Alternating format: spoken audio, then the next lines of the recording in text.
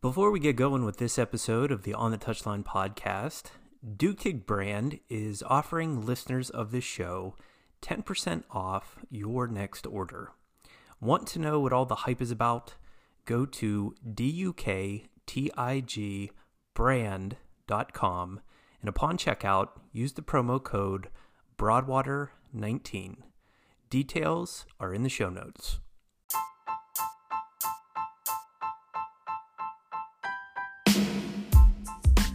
This is the On the Touchline podcast. I'm your host, Jason Broadwater. Welcome to the show.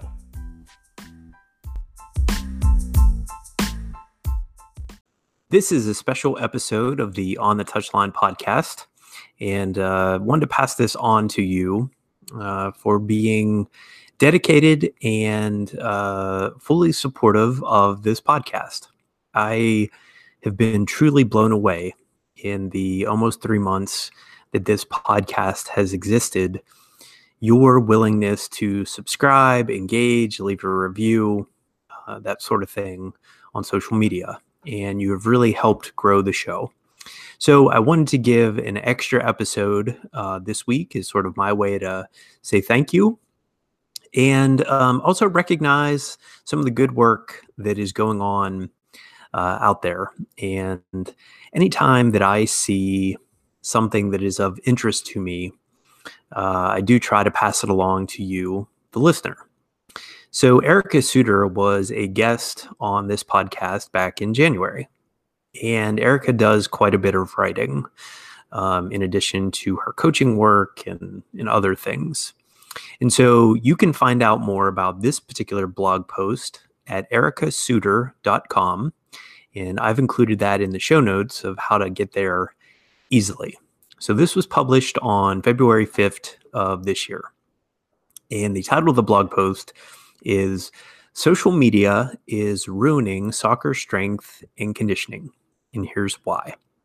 And my thanks to Erica for letting her, giving her permission for me to narrate this particular blog post. So here we go. It was the best of times. It was the worst of times. For those of you who aren't a book nerd like myself, it's safe to say you've seen this quote before. In high school, I remember reading Charles Dickens' A Tale of Two Cities and being captivated by this opening line. The bold juxtaposition of the quote-unquote best times and quote-unquote worst times was an accurate reflection of the French Revolution. And I'd argue it is a beautiful depiction of the social media world today.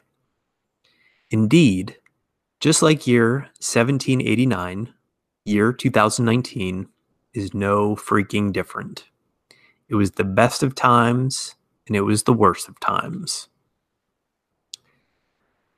With the flooding of the online space nowadays, we have unlimited access to studs like Michael Boyle, Tony Strudwick, Lee Boyce, Tony Gentilcore, Jeremy Frisch, Mike Robertson, Sophia Nymphius, Don Scott, and Joel Eisenman, as well as amazing resources like Football Fitness Federation, Soccer Science, and the International Youth Conditioning Association. At the same time, we have endless exposure to charlatans who claim they're experts. These are the folks who grace the world with their online coaching programs after training for all but 1 year. These are the folks who are quote-unquote certified speed coaches, but do nothing but strap an 8-year-old to a weighted sled without teaching proper mechanics. These are the folks who edit technical skills videos to make a kid's footwork appear faster. These are the folks who have thousands of likes, but 0 in-person client testimonials.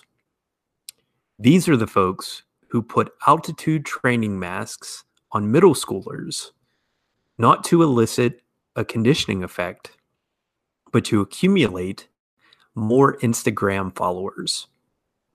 And on a side note, altitude training masks don't necessarily improve conditioning. Not like these frauds care anyway, but read this article and Erica provides a link for more information. Alas, it was the best of times, it was the worst of times. While I don't consider myself to be a soccer strength and conditioning guru, I do pride myself in having a large body of work of training hundreds of youth athletes for 7+ years to rest on. I guess having a master's degree and several certifications helps too, but the in-person connections I've fostered in a long-term athletic development environment have boded well. Expounding further, I pride myself in attaching athletes to loaded sleds once they can prove to me they're coordinated with contralateral movements and can start on the sprint line without their hands on their knees. The scary thing is, however, any average Joe can become an expert with the tip of a hat. And more often than not, these guys aren't worried about getting athletes better in a safe and effective manner, but rather building a brand and selling online programs to the masses. There, I said it. Let me repeat. These guys aren't worried about getting athletes better in a safe and effective manner, but rather building a brand and selling online programs to the masses. I know that's a bitter pill to swallow. I know that stings. I know that strikes a chord. Good. Let's strike some freaking chords. Here's why social media is ruining soccer strength and conditioning. Reason number 1, people only highlight the fancy stuff, and most of the time, it's idiotic. The problem with year 2019 is people want to skip the basics. Moreover, everyone is wired toward instant results and finding the shortest way possible to get to the next level, whether this is in career or athletics. 2, people are allured by the flashy, shiny training methods that they forget that the basics are where the magic happens. Well, I got a news flash for you. True high performance is a series of mastered basics along the way. And I'd argue this continues for a lifetime. Sure, I don't sound sexy saying this, but at least I'm being truthful. I implore soccer strength and conditioning coaches to drop their clients with this type of real talk. Adding on, I urge soccer strength and conditioning coaches to explain the quote-unquote why behind their methods with transparency and own what they're doing. So Erica shows a video of a middle school athlete wearing an altitude training mask. I'll read a little bit more. Like, why is this middle school girl wearing an altitude training mask, dribbling on a treadmill, and wearing a resistance band around her knees? How does this translate to an 11v11 90-minute match with opposed scenarios, accelerations and decelerations, maximal speed sprints toward goal? Not to poo-poo on this girl getting after it, but why is this style of training being executed? And she provides a caveat. By no means is she questioning her and her work rate, but rather the method. I believe it's fair to ask, quote unquote, why? Personally, I love being asked questions as a coach. In fact, I'm interrogated by parents and coaching clients all the time. But here's the thing. I have conviction and reason behind what I'm doing. It's been meticulously thought through and practiced for years with tremendous results. So, never be afraid to ask, hey, Coach Joe, why the fancy shit? Always, always ponder the stuff you see on social media. Chances are the glitter you see is all hype with no real translation to the game, attention to true athletic development, and detail to periodization and load. Gosh darn it, another caveat. There are times when adding the fancy stuff is okay to spark engagement, especially for young kids. However, always hone in on the basics. If you're a good coach, you even inspire kids to look forward to the basics. So this bears repeating. Behind every elite athlete is someone who masters the basics relentlessly. And behind every good coach is someone who teaches the basics with passion. So reason number 2, no one is grinding as hard as you think.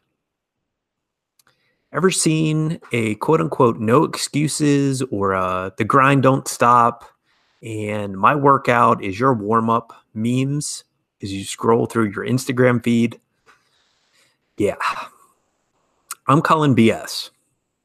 As hard as people think others are working on social media, they're not. The problem nowadays is most people are keyboard warriors. It's easy for them to tweet to their followers they're grinding hard, to post a 10-second clip on Instagram from a training session, to tweet how they saw their technical trainer, their strength coach, and had 4 hours of training and no sleep. Here's the issue. It's easy to talk a big game, but hard to take radical action. Are the folks you hear from on social media really putting themselves in a high-intensity environment?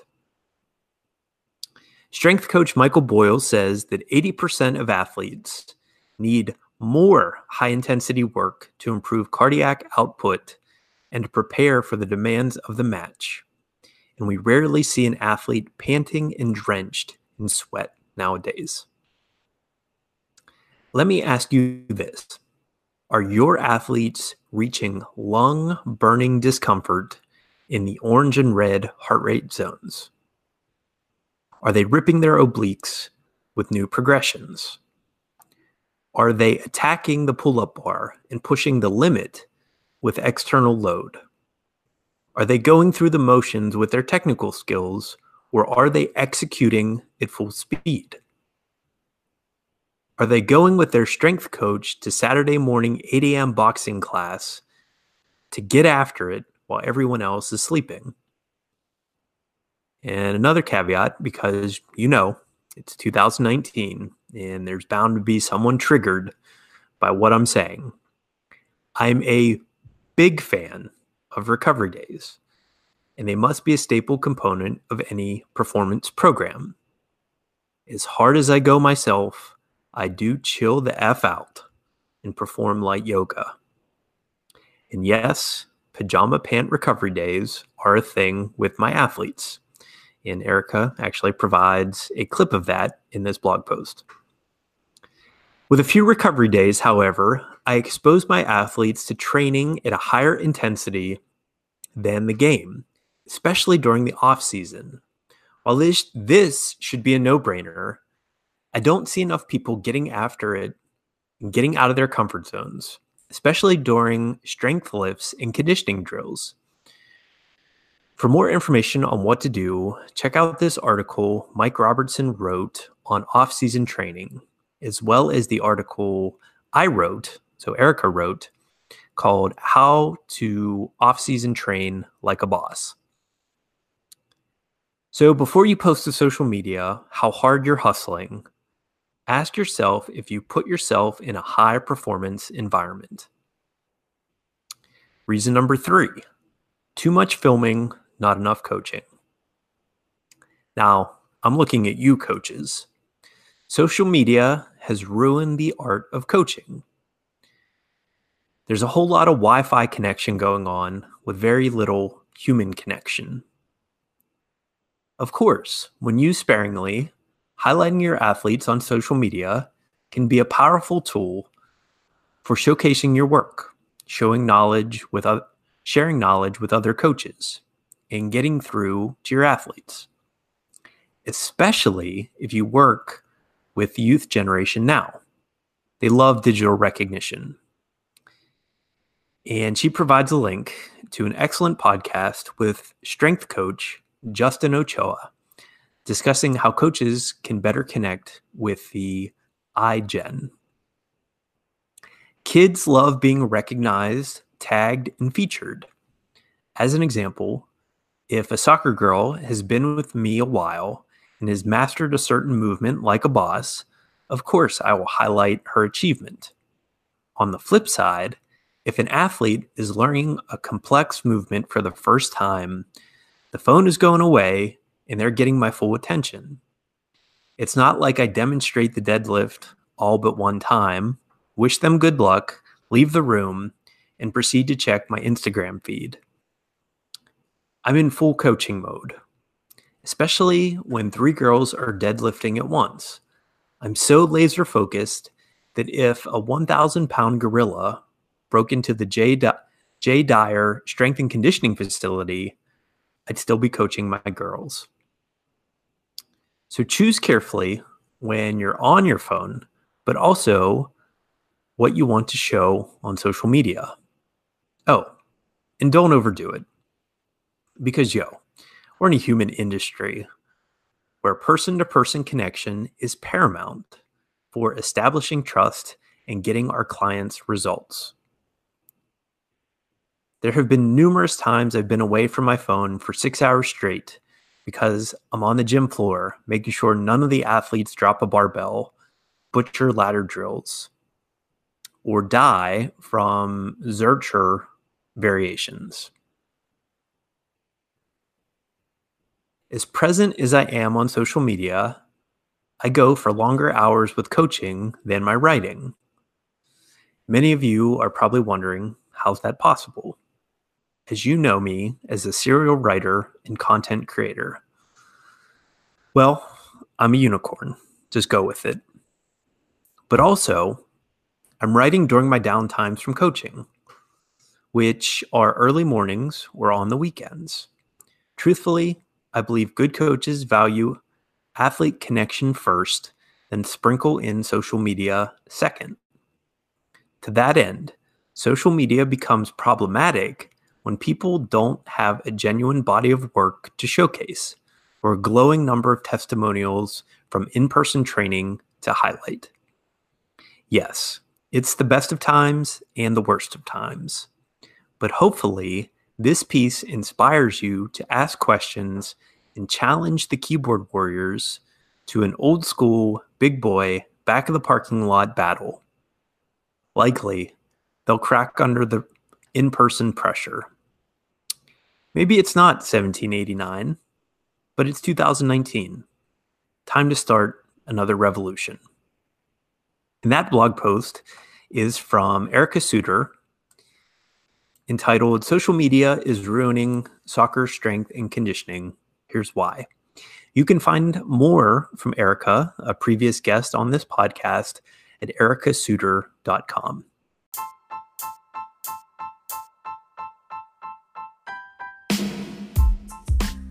I hope you enjoyed this special episode of the On the Touchline podcast. Back with our regular episode on Wednesday and Saturday this week. Thank you so much for listening. I'm your host, Jason Broadwater.